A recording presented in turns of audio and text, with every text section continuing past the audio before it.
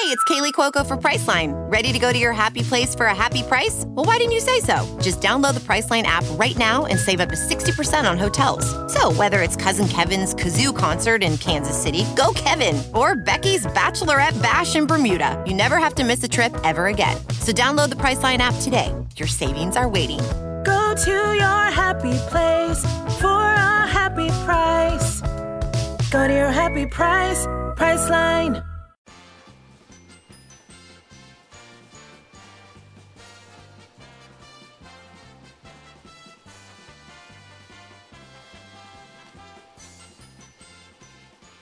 What is going on? My name is Daniel Garcia. Welcome to the All Angels podcast. And normally I'm joined by Johnny Maggs and Chris Curator Johnson, but today both of them not able to make it. So I'm going to do it on my own this week.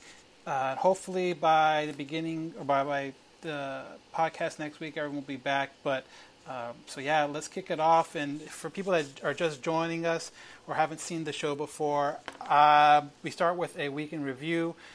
We're trying to do something a little different, or at least I am trying to do something a little different, is I am now also trying to simulcast it on our Halo Haven fan page. So definitely, if you're not a fan of it, go hit up Facebook, type in Halo Haven. So we're trying to do stuff a little different, try to get the people more ways to see it. But yeah, so let's start with our regular podcast. So like I said, normally we go week in review from podcast to podcast. So for example, this week we did our podcast last Thursday, and that same night the Angels started a series with the Seattle Mariners in Anaheim. So the very first game's Thursday the 13th. Kind of the story of the week, the Angels lost and to Seattle 2-8. It was a bullpen game. I guess one of the bright spots of it was Upton did hit a home run. Upton, Trout, and Ohtani are proven to be a really big three-person group in the lineup. Kind of what people were hoping for, and I think what people have expected. But Despaigne only gives up three runs, 4 hits in an inning. But like I said, it was a bullpen game. Those are kind of touch and go. It just seems like with every bullpen game, it's either going to have great success or no success at all. It seems like there's not a lot of middle room with it. It's usually one or the other. So now going into Friday's game, the 14th, another loss to Seattle, 0-5. Again, offense struggling, 0-7 with runners in scoring position. Shoemaker makes his third start since coming off the DL. 4 2/3 innings, gives up 3 runs, 8 Ks, not bad, but I truly believe he's going to be on some kind of pitch count from here to the end of the season. There's no need, with the Angels being officially out of the playoff run, that there's no need for him to still, for them to go any harder, go any longer than they absolutely need to. But again, another loss to Seattle, 0-5. Now Saturday, again, a little closer game, but the same thing. Angels lose 5-6 behind Haney, who pitched 5 innings, 8 hits, 2 runs. So again, not bad. Only 5 innings. Again, there's no reason to stretch these guys out longer. I think the Angels might be on some kind of. I'd be worried about with the players getting injured. So there's no need to stretch them out super long if they don't necessarily need to. But Ohtani, Trout, and Upton all hit home runs in this game. So for people that want to look for some kind of bright side, it is definitely a bright side that these guys are going to have another year together next year. Hopefully, all of them stay healthy for the majority of the season. Even with Ohtani possibly getting that Tommy John surgery at the end of this year, all bets are that he would be able to come back next year and at least DH, hopefully full time. So again, that kind of is the way to go, and so we'll see what happens. Fast forward to Sunday afternoon game. I was there. Chris was there. A victory, a close victory, a fun game. Jaime Barria, again, 5 innings, 3 runs, 6 hits. You kind of see a theme with the starting pitchers. I don't know, unless they're absolutely cruising, unless the pitch count is super low, I don't know necessarily if they are going to stretch these guys out. I don't see a reason to. But yeah, Berea, 5 innings, 3 runs, 6 hits. One of the things that happened this game that is kind of interesting is Fletcher in the first inning legs out a double. You can see it right away. He came up limping, because it was one of those balls where if he really pushed it, he probably could have tried for third. But the fact that he held up limp, they took him out. He hasn't been back since. That was in the first inning after a double. But the big part of the game was when Calhoun hit that home run in the 7th inning to give them the lead, the 4-3 lead, which they were able to hold on to. Calhoun's been a totally different player the second half. Coming into next season, if Calhoun can be any kind of productive that he has in the second half, it would be great for them to have another person in that lineup that can produce, powered mostly. Angels don't have a bad lineup. If they plug in some holes where they need it, I have a feeling that the offense will really pick up next year and will be able to produce a lot of runs, a lot of good runs throughout the season. All right, so that was the sole win for Seattle, or for the Angels in the Seattle series. So now moving forward, they had a day off Monday, and then they go to Oakland Tuesday to start their very last road series of the year. So Seattle, and then obviously tomorrow they'll be heading off to Houston, and then back home for the final handful of games. So great, for them too. So I'll see what happens. I don't know necessarily how the Houston series goes, but the Oakland series definitely wasn't pretty at all. So we'll see how this goes. Starting off with the Tuesday game at Oakland, it's a win, so I guess definitely a good way to start, and that's the way you want to start. But it was Skaggs' return off the DL. He pitched 3 innings, no runs, 3 Ks. Again, him coming off the injury, you kind of figured that he will be on some kind of pitch count, whether it's maybe it's only 3 innings the rest of the season, which would make total sense just because of the fact that there's no need, like we were saying earlier with like the Heaney's and the Jaime Bareas, you don't need them to produce 7-inning games, 8-inning games because of the situation. It's better to get their work in, make sure they get out there healthy, make sure that that they are able to come back in the spring and be able to produce. I mean, Angels, I believe, would have a halfway decent year, definitely more than they have been, if all the pitchers that they assumed were coming were going to play this year stayed healthy, because that is the big thing is health, and you see it around baseball. Some teams are like Oakland are able to come back from it a lot better than obviously the Angels, but the offense seems to be okay, the defense seems to be okay. It's just that pitching needs to get to that next level, and not even so much next level, but just needs to stay healthy. Wednesday, an ugly game. The next 2 ones are pretty ugly.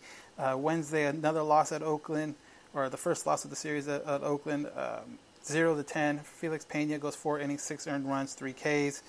Parker Bridwell, and this is an interesting stat. You start looking up stuff online, and you figure out that Parker Bridwell, between this season and last season when he was with the Angels, and last season being a great rookie year, he has 120 in the third innings against everyone else but the A's. And when he faced someone else besides the A's, he has a 3.07 ERA, which is really good, which is what you want, especially from a young guy that can obviously develop and get better. The bad news is when he goes against the A's, he has not even 9 innings against them, and he's already given up 22 runs. And that's definitely, I didn't do the math, but definitely not great ERA on that one. So, Pena leaves, Parker gets Birdwell comes in and he gives up his 3 runs. So, definitely not exactly the way you would want a series to go, or the middle game of the series to go, where you're getting up 10 runs so quickly. So that was the second game of the series. That was on Wednesday, and then we record this. It is Thursday afternoon, Thursday evening, so they have concluded the game for the day. And it was a bad one. I don't know how else to put it. Oakland wins 21-3. I think they said the worst loss in franchise history. Don't know what necessarily they can do. I mean, let's talk about overreaction. Thursday. You're seeing a lot of stuff on Instagram and a lot of stuff on whatever you social media want, Twitter or whatever. It just seems like a lot of people are kind of like, oh my God, this team is horrible. This team is this. This team is that. You know what?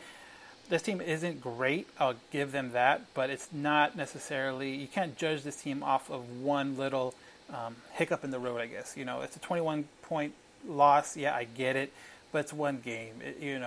These guys are trying to stay healthy. Shoemaker started the game. He went 2 2/3, gave up 5 runs. Trout hits a home run. It was just a really bad game. I guess one of the good things that come out of it, or one of the history-making things out of it, I don't know. Good history, bad history, I'm not sure. But Francisco Arcia started the game as a catcher, came in as a pitcher, and hit a home run. First time ever that one person has done all that: catched, pitched, and hit a home run. So if you're going to look at the bright side, at least there's some kind of history there. But yeah, just an ugly game all the way around. Again, a 21-3 loss earlier today up in Oakland, and like I said earlier, off to Houston for the weekend, and then back home for the rest of the season, in which is, during the week, and then the weekend series against Oakland. And I believe, don't quote me on it, but we're working on something to do a tailgate Saturday under the Big A. I know myself, I'll be there for sure. Chris and John are thinking about going to the game as well. So we are looking for, a tailgate, kind of the last tailgate of the year, obviously, with it being the last series of the year, but definitely, hopefully have some fun, even with the season winding down and it not being the season that everyone expected. So that's the review of the week. As we stand right now, the Angels are 75-78 with a 2-5 record for the week. But kind of like what we thought earlier last week was, it was great when they beat up these bad teams. It was great when they beat up teams that they should. Now this week was going to be a real test with Seattle and Oakland, teams that are competing for playoff spots, how they would react. And obviously the record shows that it is not necessarily the best reaction or the best thing you could do as Angel fans. But it's a process. At one point in the game today, when they took out all the regulars, you only had out of the 9 starters, you had 3 guys that were even on the 40-man roster at the beginning of the season. So a lot of young guys, a lot of inexperienced guys. Are those the guys that are going to be there next year starting? Maybe, maybe not. I honestly think I don't see a lot of those guys starting next year, or maybe not even being in the team, maybe being AAA guys that get brought up as the season goes on, but definitely not those kind of guys. But moving on, some news this week. But first, before I get to that, one player that I have been noticing, and I think the people around have been noticing, and people with the Angels have noticed, is Ty Buttrey.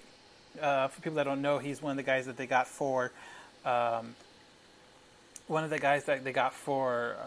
Ian Kinsler, and obviously was a young pitcher that they really liked, and he has just come in and just kind of done really, really well. Has gone 15 in the third innings, has a .59 ERA. That's 1 run so far this year, and he's only given up at least 2 hits in one game once. All the other games, 0 hits or 1 hit. So again, obviously a guy that the Angels could really, really use going forward, and even maybe fitting into that possible closer spot next year with, with Middleton not being able to pitch for the majority of the season because of the Tommy John surgery. So one guy that has definitely caught my eye. And then another thing I wanted to bring up was that, like I kind of said earlier, Trout, Upton, Ohtani, I mean, these guys are producing, besides Trout and Ohtani, Upton's been, well, I guess all of the guys have missed significant time on the DL, which is crazy because you look at Trout and he's 36 home runs, 72 RBIs. You have Upton that's 30 home runs, 84 RBIs, and then you have Ohtani, 20 home runs and 55 RBIs. Just these guys producing and can be the middle of the lineup next year, and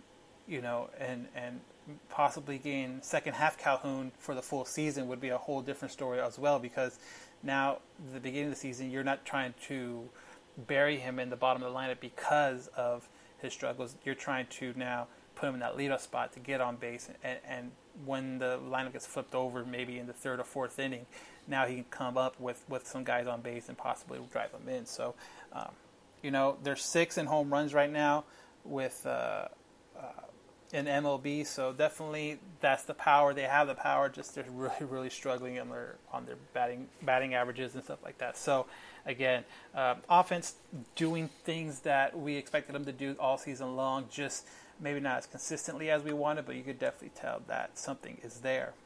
Another good news for us, and again, if you listen to this podcast at all, in the past, you know our relationship with the Inland Empire 66ers and the way they let us interview some of their players, some of the top players. I mean, we had Joe Adele, Brandon Marsh, Griffin Canning, Torrey Hunter Jr. just recently, and then we get down there for the rehab start. So the fact that they have extended their contract with the Angels to be a developmental club for them for the next 4 seasons is great news for people like us that we like to go out there and like to see them and like to see guys develop that one day you will see on the big league park. So again, that's huge news for us. That's as a fan that's local to them, that's great, and I can't wait to see what comes in the years with all the first round picks and all the young talent that they do have coming up. So great news for Angel fans, I think, in the IE in general, but definitely for this podcast because of our relationship we have with them, and we'll hopefully continue to have and bring you guys great content and interviews with the seasons that come now that they signed an extension. So that is pretty much the news for the week. Nothing too exciting, nothing too, groundbreaking, I guess you want to say it. But we're going to go to commercial right now. When we get back, we have a special interview that I will lead into. And after that, we'll get to a poll question, emails, and just kind of whatever else is going on in Angel baseball. So hang on real quick. We have an interview on the backside of the commercial, but we'll be right back.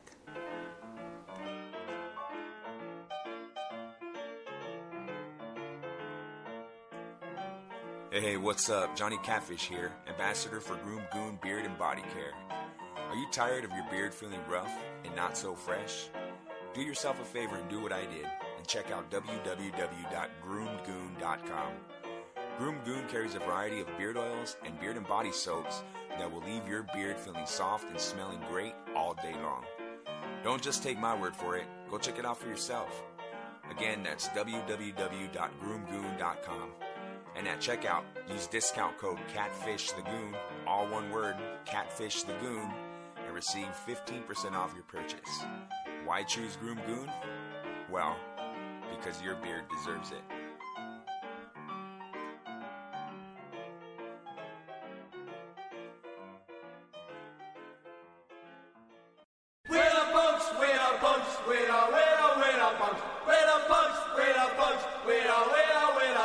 This is Hook Vicious. Listen to my show, The Punk Corner, on KJ Epic Radio, every Thursday from 5 p.m. to 7 p.m. This is Joe Adele here with the Los Angeles Angels. You're listening to the All Angels podcast. And we are back. Thank you to the sponsors again. We ask you guys to help the people that help us put this together. Even if that just means just go checking out their website or their Facebook, Instagram, or anything like that. Just give them a look. If it's something that a product for you, then yeah, give them a try. We highly recommend it. If it's not, just maybe there's a buddy that does like that kind of stuff.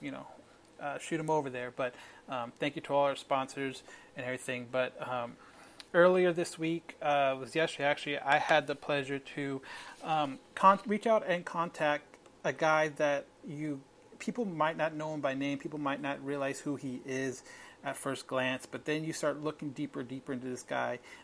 You realize he has a big part of Angels history and just baseball history in general. But Todd Radom, graphic designer, he works on, not just baseball stuff, but I'm talking about, the Big Three Championship, the Ice Cubes, Basketball League, different logos and jerseys throughout the years in baseball and basketball.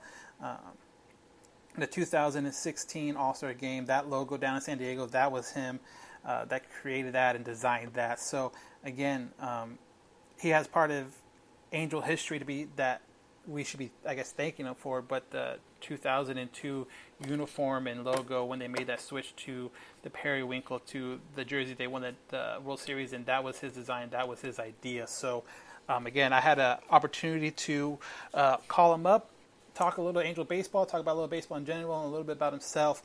But here's the interview. I hope you enjoy. Now joining us on the All Angels podcast is a man you might not know by his name, but you definitely recognize the work he does, not only on the baseball field, but across sports, and that's Todd Radom. Thanks, Todd, for joining us today. Thank you so much. What a pleasure to be here. Thanks. One of the first things I wanted to talk to you about was, obviously this being an Angel podcast. Last year on ESPN's Baseball Tonight podcast, you ranked the number 16th logo, the Angels logo from, I believe, the Big A from the 1980s. Can you tell us a little more about that logo and why it's so special? Yeah, that was a really interesting exercise because the mandate in that case was not necessarily to cover every one of the 30 teams, but to really highlight, by any objective measure, the best logos. And I tried to not get into the weeds too much.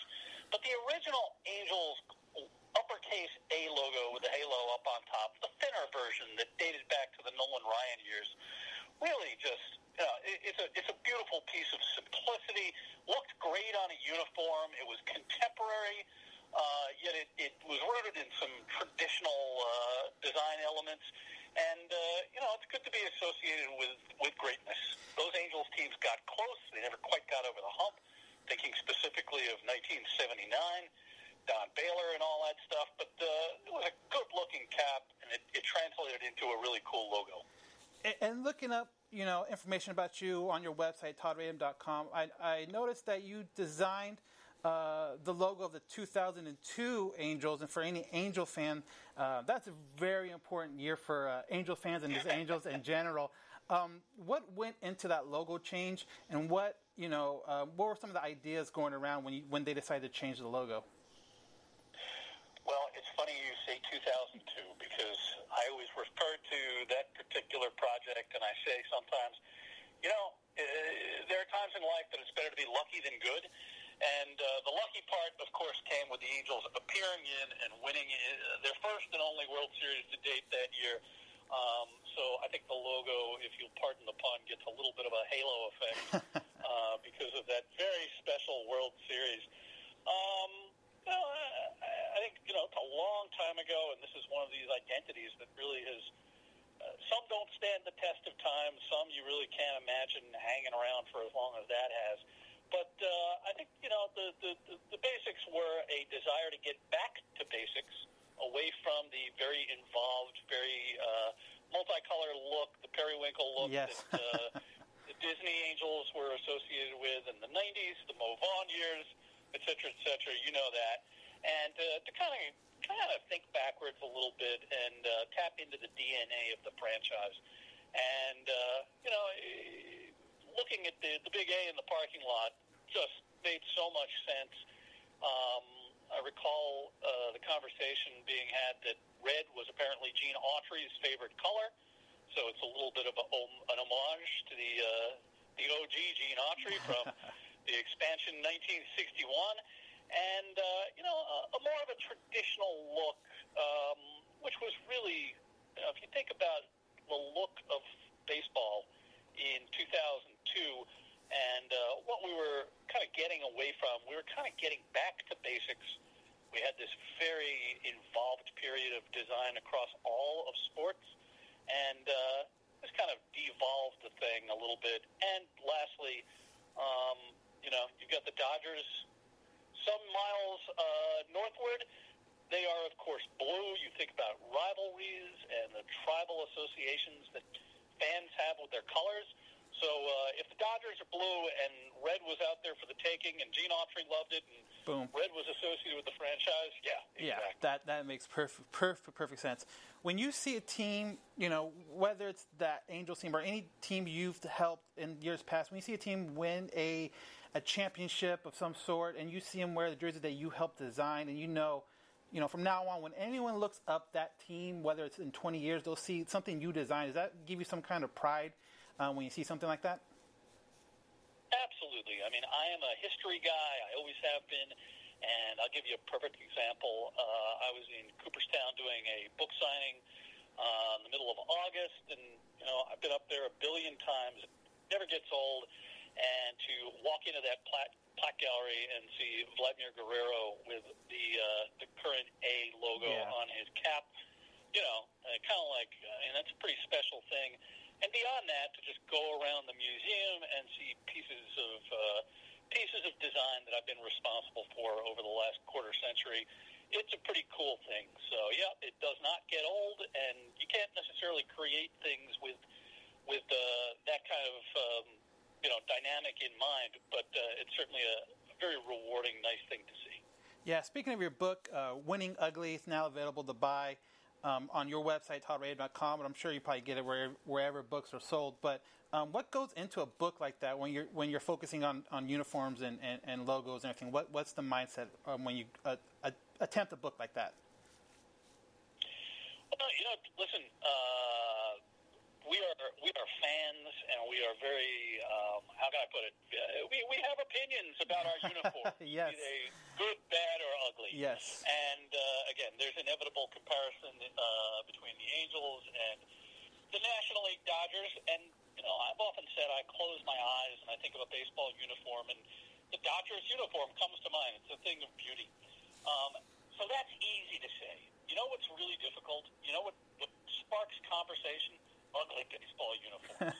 Right?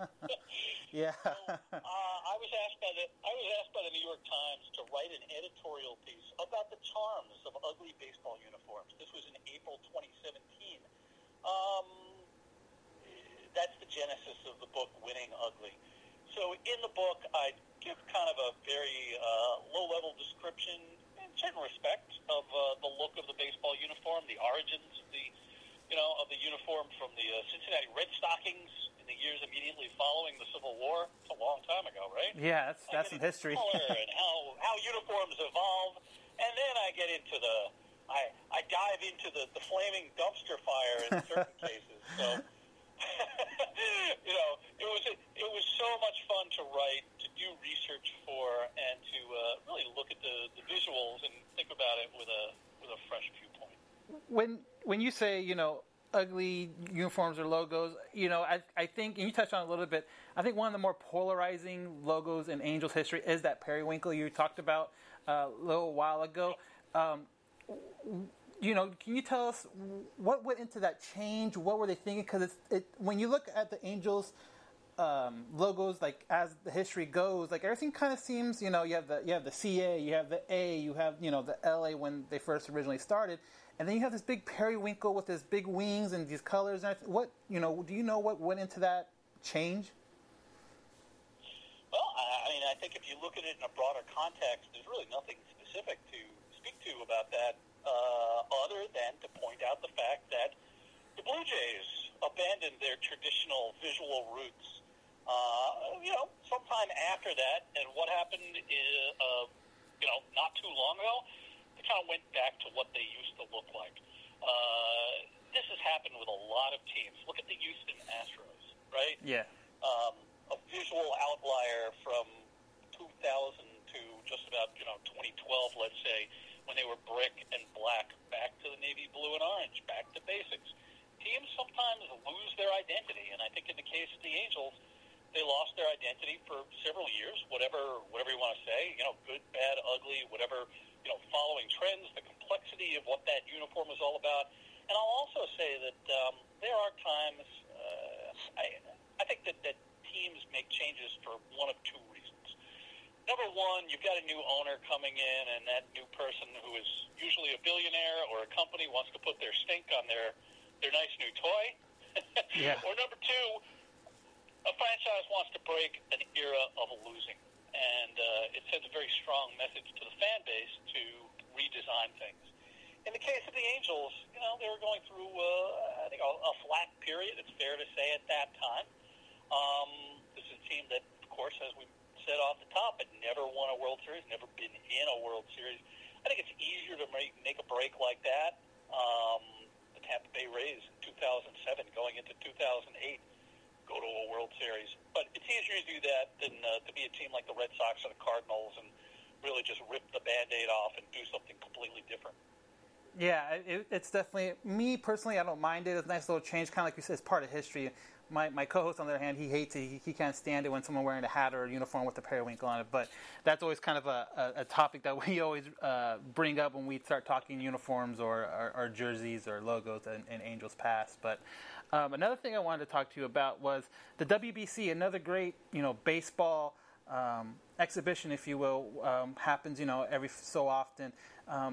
Now, I saw that, too, that you helped create the logo for WBC. Am I correct? Yeah, that is true. And, it's a great event for baseball fans, and clearly you are and I am. The world is a big place, and we've seen international talent come into the game, including in Anaheim this season, both pitching and hitting, right? Yeah. And that's actually a great example of what the WBC is all about at its very best. It's only every 4 years, so it's sort of like the Olympics. It's an international event, and it was a really interesting project to be involved with because, you're appealing to fans in markets that are not Cincinnati, Kansas City, L.A., or New York. You have to get into the mindset of what are Dutch fans, or fans in Mexico, and what does the sporting landscape look like in a place like South Africa, for instance, or go down the line. So I do love the event. I think there's raw energy there. It's still young, and of course it took a little while, but the U.S. won it, and we'll see what happens when the next one rolls along. But I think there's great momentum. Yeah, I love the energy it brings. It just seems something different than your normal everyday game that the teams play every day. It's something that doesn't happen, like you said, every 4 years. So it seems like there's a little more energy in those stadiums when the games are going on. Another thing, we like to talk to people we interview and kind of get to know them a little bit better. So, how did you get into this? What was your mindset when you said, I want to design sports logos or jerseys, or did it start off as something and then it kind of evolved into what it is now? You mean when I was 8 years old? Is that what you mean? That goes way back then. That's awesome. Yeah, I really was born to do this. So, I come from a family of artists. I'm a fourth-generation working artist. Wow. In short, my dad was sort of a creative jack of all trades, a designer, a photographer. He wrote a little bit. His father was an illustrator and a painter. His father before him was a painter. I didn't know him. Passed long before I was born. I have a brother who's a photographer and a retoucher. I have a niece who's a graphic designer. Wow, I have a cousin who's a jazz drummer. So, we start with that, and I'll say that creativity was never, it was always encouraged, and a career in the arts was certainly never discouraged. Combine that with the fact that I've been a sports fan, particularly a baseball fan, since I was a kid. And I've looked at at what players are wearing since I was really little. And you combine that with the fact that I'm a child of the 70s, and of course in the 70s across all sports, we had this just intense blast of design and color, which is really memorable. So you kind of like stir that up into a big pot, and you get where I'm coming from. I've been interested in this stuff from an early age. So we fast forward through it. I went to college in New York City at the School of Visual Arts. I as a graphic design student, some of the projects I dealt with were centered around baseball. So even then, I'm thinking about it. I graduated college. I went into book publishing, designed covers, probably 1,000 book covers in my life for many authors you've heard of, and probably a lot of baseball books, if you're into baseball books, that you might have in your library. And so I really built up a portfolio that was centered around graphic design and baseball. At one point, I built up enough of a portfolio that I took it over to Major League Baseball. This sounds really simple, but hear me out. Yeah. This is a world without an internet. Oh, yeah, that's the hard part, yeah. 90s. Yeah, so, you extrapolate, like I said, just think about that. Back in those days, you'd shop your work around as a designer or somebody who was interested in advertising or illustration, and you literally had a portfolio, which was a box with stuff in it, right? Yeah. And you'd drop the thing off, and, I mean, there's no emails or nothing like that? No emails. What are you kidding me? No such thing. No, not even fax machines. Maybe fax machines. But anyway, I dropped my work off with Major League Baseball, and generally in a case like that, you're going to get one of two notes. Most of the time, you're going to get a note which says, "Thank you for dropping off your work. We'll keep you in mind." Well, I got a note that said, "You have very interesting work. Come back and talk to us." And that was back in 1991, so it's a long time ago, and that's how it all started. Do you remember the feeling you had when you were able, hey, we want you to work on this, and then you turn around, work on it, and then boom, you see it on the actual field? Do you remember that first time you saw it and your thoughts and everything behind that? Absolutely. So the first, I had a couple of smaller jobs, but the first team identity I ever did was a minor league baseball team, the Knoxville Smokies. Now they're the Tennessee Smokies. Okay, yeah. And, it was just what an amazing thing to project the work that I was doing onto, thinking about the cap of a professional baseball player, regardless of the level, to think about the uniform and how it would fit on there. And then when it finally happened, I was just maniacal in ordering the cap and the souvenirs and all that stuff. And I still have all that stuff. That's awesome. From the Knoxville Smokies from all those years ago.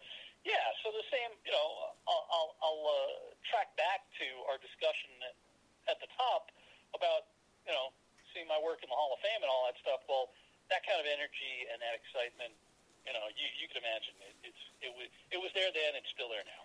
Yeah, I mean, I see the stuff you put out, and it's awesome. And like you said, you had a signing at the Hall of Fame.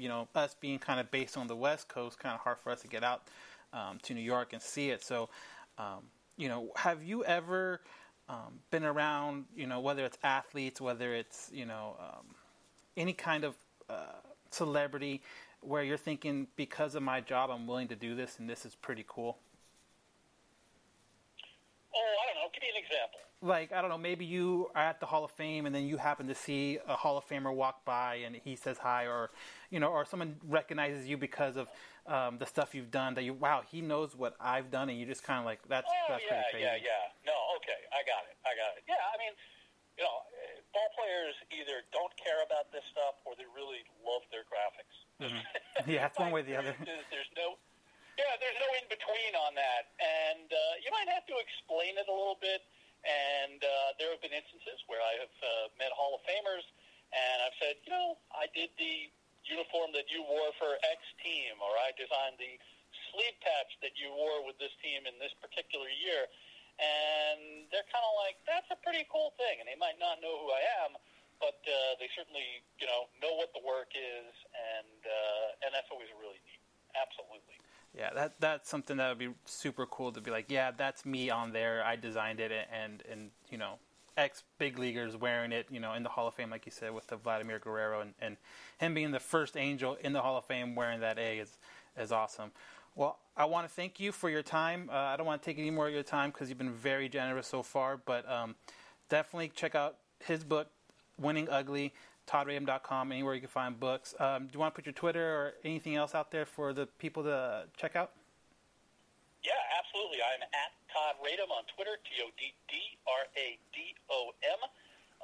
So go take a look there. It's always a fun conversation, and I love throwing visual fun months out there for fans of every team, including the Angels. Yes, definitely.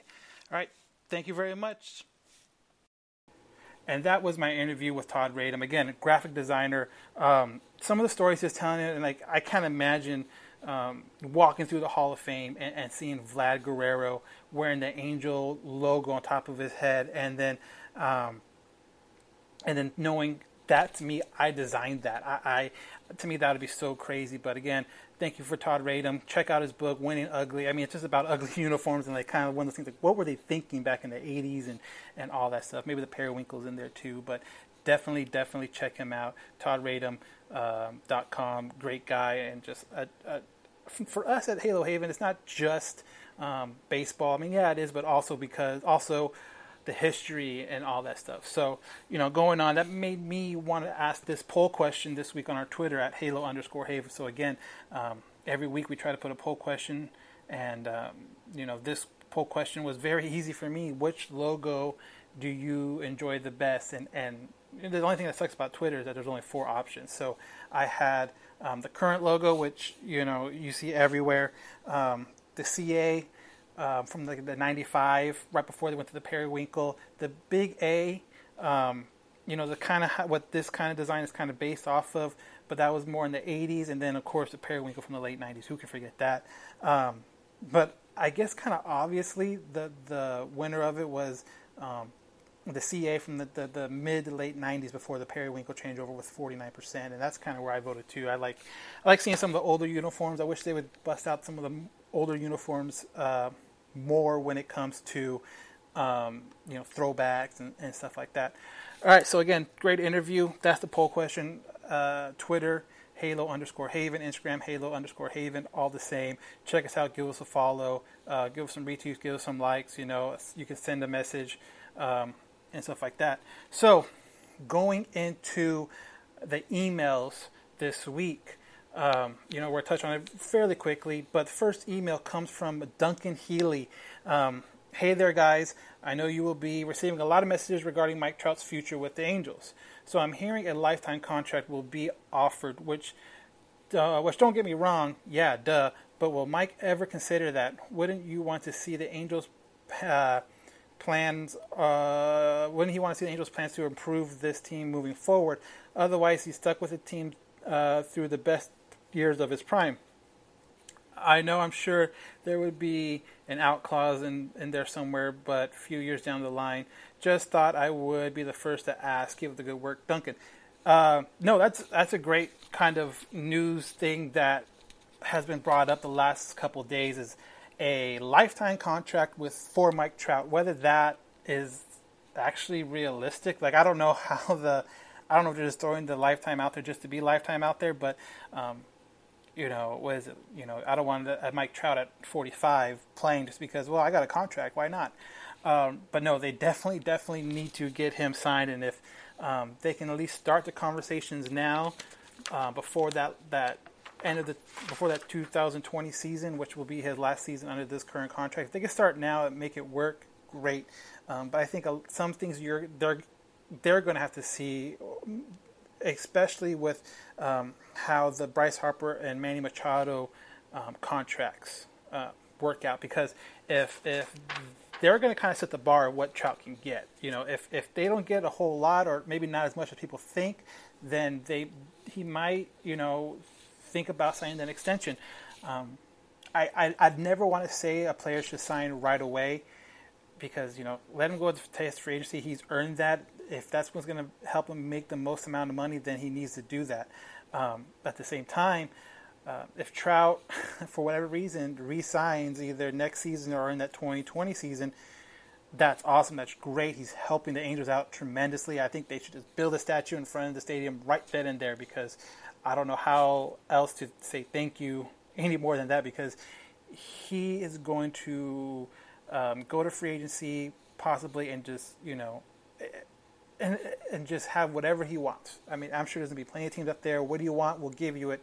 And for a guy that got drafted out of high school, and you see that with kind of like the old school NBA when there wasn't a one and done rule, but you would see that with players that hit the free agency that got drafted out of high school. They never went through that recruitment process like you do in college. Like everyone trying to get at you and people trying to woo you here, try to woo you there.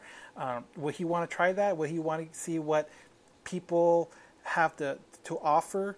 So that to me is something that'd be really interesting in seeing. And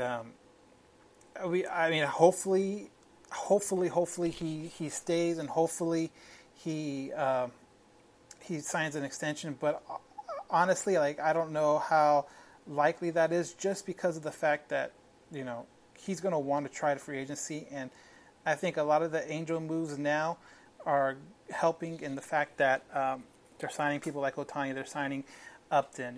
They have a young farm system that's up and coming, and hopefully they can make a presentation to Trout saying, hey, look at all this guys coming up, because the Angels haven't had that in a really long time. So again, we will see how this goes, and hopefully he can resign either in 2019 or before the 2020, but I say not likely. Next email. What's good, fellas? Is it bad that I'm just waiting for the season to end? I'm curious to see what the Angels' moves are this offseason. The Trout talks are picking up again, so it's just situation pitching free agency going to be interesting this offseason. Yes, this offseason is going to be very interesting, and I kind of enjoy offseasons a little bit more than the regular season, just because of the fact that there's so much stuff that could happen and change the fate of the team. Like one of them, we're also live on Instagram right now. We got a question about a Pujols. Pujols is going to be a big deal. Does he become a coach? I don't think that's how it's going to work. I don't see that.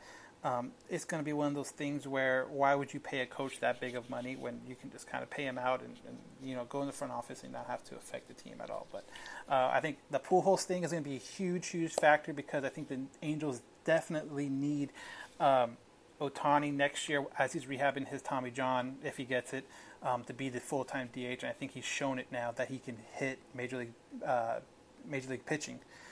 So you look at it, you look at Trout, you look at Upton, you look at Trout, Upton, and Ohtani, and bringing a great part of the lineup. And even if you could get second half Cole involved and maybe make that for a full season, I think that is definitely a way this offense can be a lot better. And then I think, obviously, we said on past podcasts that pitching is something they're going to need for the next couple of years. You do have some pitching coming back, knowing that you're exactly looking to be that quote-unquote ace, but if you can get some guys in free agency or maybe package and trades, I think a lot of people don't realize how good this farm system has become, being top 10, and yeah, you don't want to gut it to make moves, but if you're able to trade, you have a lot of outfielders. I mean, you have a lot of outfielders. If you're going to seriously try to sign Trout, and maybe you feel like you're getting close to it, you can flip a Brandon Marsh, one of those kind of guys to play for a pitcher and get a younger pitcher. Because the thing about free agency, guys, I don't know how people just say, hey, it's free agencies. These guys are older. These guys are going to be 29, 30 years old, which with contracts like that, if they're trying to get like a 5-year deal, yeah, maybe those first 2 years are going to be great. But those back 3 years, 2 years, is the money going to be worth it? So I'd rather, instead of them going through free agencies, I'd rather see how creative Epler can get while making trades and not, like I said, not gutting the system, but making some trades that make sense for younger guys that maybe don't have a huge load already on their shoulders. So I think starting pitching, definitely, maybe some relief pitcher here and there, but it seems they are hit and miss with relief pitchers. Like, they could find one and he can do really well, the majority of the time for the price tag. you look at places like Colorado and St. Louis, they spent a lot of money on pitching this year, on bullpen pitching more likely, and it didn't really turn into anything. I mean, they're kind of out of the playoffs, so just because you spend a grip load of money on pitching, whether it's starting or relief, it doesn't guarantee you anything but a headache later on because you have these big price tags. So I'd rather them kind of go the younger route and maybe let these guys develop. You have a Griffin Canning, you have Parker Bridwell. As long as he doesn't play against the A's, can be all right. Ty Buttrey, we talked about it earlier. Great relief. I mean, great numbers right now, and maybe he could be in that argument. Obviously, they can be in that closer discussion at the end of the year. But I see him making a couple moves. I don't see him making the big splash, which I hope fans don't take that as, oh, they're not trying, or oh, they're not going to do anything. I think the core offense is good. You might want to either A, get a third baseman, or B, get a second baseman, because you're going to need to fill one of those spots. I believe Cozart can just fit in wherever they don't get, whether it's second or third. People like Ward has been struggling, so he might need a little more time. Major League Baseball is a lot different than that AAA stuff they have in the PCL. I mean, the ballparks are different. These guys are legit pitchers, and they find a way to get you out, and I think that's showing up with people like Fletcher before he got hurt, and for Ward right now. But if they're able to put Ward into a package and trade him off, I was hoping they were going to do that and keep him down to AAA, so his stock is super high, and I think that's taking a little hit right now. But yeah, so the offseason is definitely interesting. The closer and closer it gets, you have Scioscia's thing. He might not come back. All reports say that he's not, but nothing's been official. Where do they go from there? Do they make these roster moves before getting a manager, or do they bring in a manager and have the manager's input on these roster moves? That's something that's going to be, I personally will be seeing or be more interested in is, what comes first, the roster moves, the trades, the signings, or do they have a manager within the first couple weeks of the season being over, and then you get over Scioscia stepping down or quitting or whatever, him signing somewhere else. I mean, someone said on Instagram they should wait for Joe Madden in 2020. I don't know how realistic that is, because who's going to coach next year? And are you going to have Scioscia for another year? Because if you're going to have Scioscia for just one more year, then why are these players going to play for him when they know he's going to be out the next year? You're going to have to find a guy that you can give maybe 4 years, even if it's 3 years and a fourth year kind of option, so the players know, okay, this is the guy for the long haul, and hopefully be able to be a younger player, can relate to these players, because a lot of times now it's not about steals, it's not about win the bunt, it's not about stealing bases, it's not about that kind of small ball stuff anymore. If people that watch baseball, it's a lot more about hit the ball, get on base. The analytics department will shift you over when you need to be shifted. The manager is now a true personality manager than a baseball manager. You get those guys to play hard for you, they'll do wonderful things. If they're not, and you think you can X and O's, yeah, you might be able to X and O managers here and there, but sometimes it's about the Jimmy and the Joes, not the X's and the O's. So that's definitely a idea when it comes to the manager. You need someone with kind of more of a long-term future with the Angels, not just a one-year deal and then, I'm going to get Joe Madden when he's available in 2020, if he's available. I mean, if the Cubs make a run this offseason, the Cubs would be dumb not to try to sign him again for another, 4-year extension or whatever. So there's a lot. If you're going to look at managers that are on teams right now, you're seriously going to have to wait till the end of the year, because, like a Joe Madden or someone like that, if they make a serious run, the Cubs would be dumb not to try to, not try to re-sign them or anything like that. So, that's it. That's all we have for this week's All Angels podcast. Again, follow us on Instagram and Twitter at Halo_Haven. We'll start posting stuff, getting close to the last weekend series of the year. Possibly, we'll be there. Possibly bring the bus down. Possibly do a little tailgate. Chris, Joe, John, and I have to kind of talk about it. But I know I'll definitely be there for a social bobblehead, which is kind of crazy. It's kind of like his farewell here. We're giving you a bobblehead, hit the road. But we'll definitely be there for that. Possibly bring the bus, but the way to find out for sure is to follow us on Halo Haven on Twitter and on Instagram, because as soon as we figure out what we're doing, and we're doing for sure, that's the first place we're posting it. Check us out next week on the All Angels podcast. If you have a question, comment, anything, criticism, correct, whatever, how to make this thing better, we'll take it at allangelspodcast@gmail.com. Again, that's allangelspodcast@gmail.com. But that's going to be it for this week's episode, and we want to thank our guest Todd Radom for taking time out, and we'll see you next week. All right, thank you.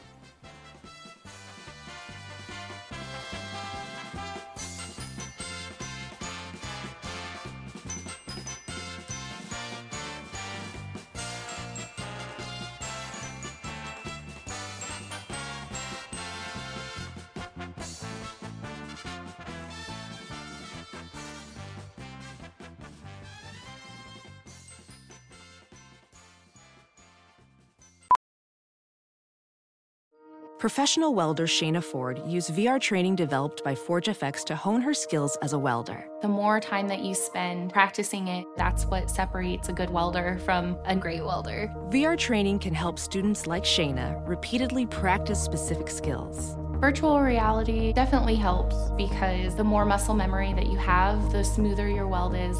Explore more stories like Shayna's at meta.com/metaverseimpact.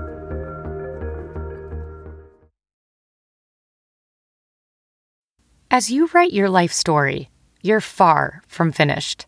Are you looking to close the book on your job? Maybe turn a page in your career? Be continued at the Georgetown University School of Continuing Studies. Our professional master's degrees and certificates are designed to meet you where you are and take you where you want to go. At Georgetown SCS, the learning never stops, and neither do you. Write your next chapter. Be continued at scs.georgetown.edu/podcast. As a professional welder, Shayna Ford uses ForgeFX to practice over and over, which helps her improve her skills. The more muscle memory that you have, the smoother your weld is. Learn more at meta.com/metaverseimpact. I normally find bras to be so uncomfortable and constricting, but Skims has changed that. You know I love Skims underwear, so I finally tried their bras, and Skims has delivered again. Skims bras are worth the hype for the amazing shape and support they give, but what I wasn't expecting was how comfortable they are too. I've tried so many bras in the past, and the main issue that I have is that they weren't supportive enough, to the point where they felt slouchy. I love my Skims wireless form bra because it's so comfortable and supportive. The older I get, the more I care about actually being comfortable in what I wear every day. And with my wireless form bra, I no longer have to sacrifice my comfort for the support I need. Shop Skims bras at skims.com, now available in 62 sizes, 30A to 46H. Plus, get free shipping on all orders over $75. If you haven't yet, be sure to let them know we sent you. After you place your order, select podcast in the survey and select our show in the drop-down menu that follows. Let's jump into Peppa's world of play. Look for spring flowers, hunt for muddy puddles, and bravely explore exciting places with Peppa playsets. Peppa Pig, inspiring kid confidence. It's true that some things change as we get older. But if you're a woman over 40 and you're dealing with insomnia, brain fog, moodiness, and weight gain, you don't have to accept it as just another part of aging. And with MIDI Health, you can get help and stop pushing through it alone. The experts at MIDI understand that all these symptoms can be connected to the hormonal changes that happen around menopause, and MIDI can help you feel more like yourself again. Many healthcare providers aren't trained to treat or even recognize menopause symptoms. MIDI clinicians are menopause experts. They're dedicated to providing safe, effective, FDA-approved solutions for dozens of hormonal symptoms, not just hot flashes. Most importantly, they're covered by insurance. 91% of MIDI patients get relief from symptoms within just 2 months. You deserve to feel great. Book your virtual visit today at joinmidi.com. That's joinmidi.com.